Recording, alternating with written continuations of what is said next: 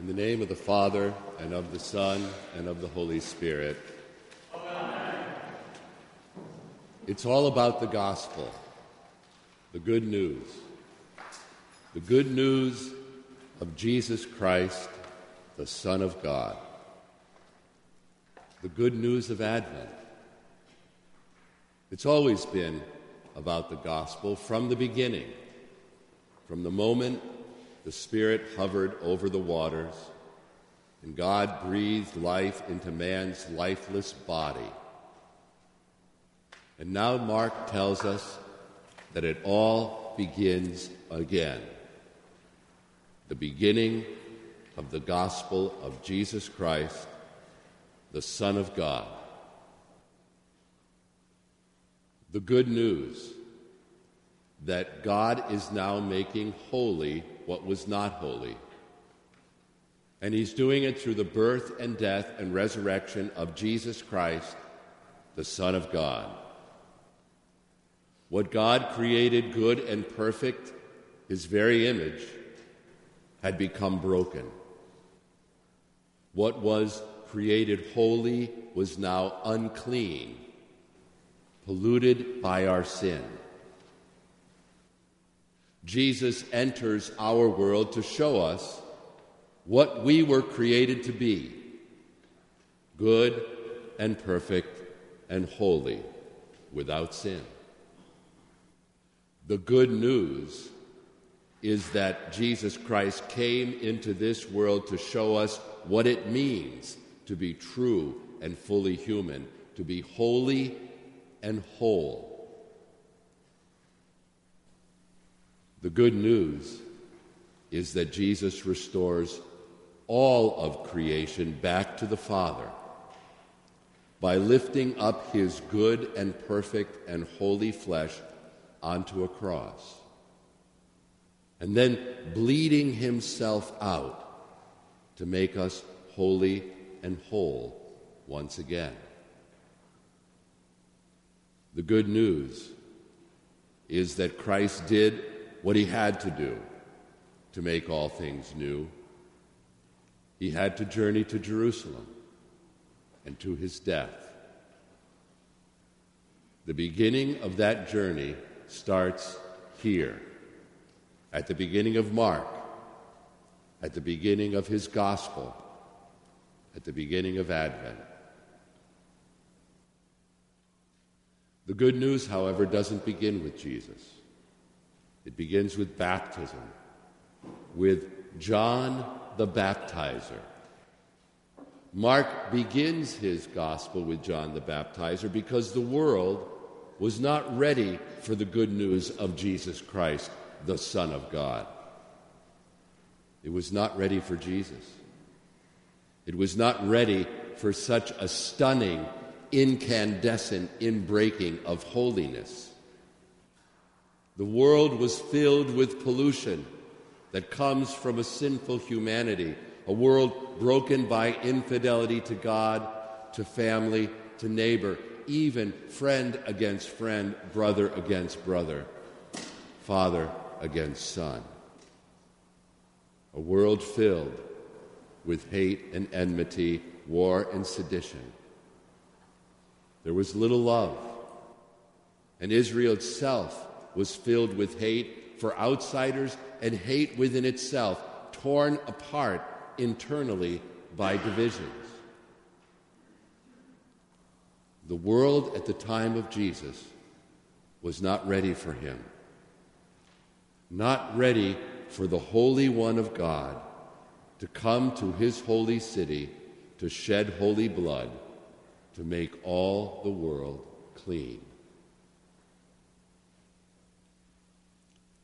Isaiah describes this world with such poetry and pathos. All flesh is grass, and all its beauty is like the flower of the field. The grass withers, the flower fades when the breath of the Lord blows on it. Surely the people are grass. The grass withers, the flower fades. But the word of our God will stand forever. The word of our God came to the world through a voice crying in the wilderness, a voice calling it, the world, to become holy so that it might greet the Holy One in holiness. The voice of John called the world to become holy by washing itself clean by baptism, a baptism that John performed in the wilderness of Judea, a baptism of repentance for the forgiveness of sins. That's what John proclaimed. The good news of baptism, of repentance, of the forgiveness of sins. And this preaching of baptism had power and might. When John preached this baptism, the crooked road to Jerusalem was made straight. The valleys were filled in. The mountains and hills were made low. Uneven ground became level. Rough places became smooth. The very topography of Israel changed. Now that's powerful preaching. That's preaching that accomplishes what it says. For John's preaching of a baptism of repentance, of the forgiveness of sins, was because the glory of God was about to appear. Jesus, the Holy One of God, was about to come to his temple, to the altar of his cross, to make all things holy. So the road to Jerusalem had to be without obstacles. Straight, not crooked. No valleys, no mountains. But most important of all, people cleansed from their sins. All flesh, even the flesh of sinners, was about to see the glory of the Lord revealed in the crucified and bleeding flesh of Jesus, the holy and perfect one, sent by the Father to give the world good news. The good news that now in him all things have been made new, all things have been made clean. Jesus came to give the world the gospel. So come now and receive the Holy One of God and be made holy. Come repenting, confessing your sin, and receive the forgiveness of your sin. For Jesus, the Holy One, speaks tenderly to you, his new Jerusalem. Come, for your warfare has ended in his body, where your sins have been taken up in his death.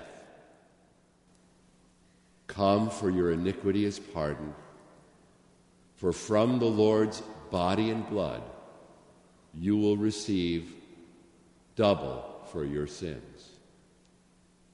Come, prepared to be made holy in his holiness.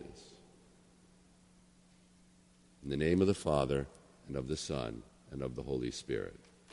Amen.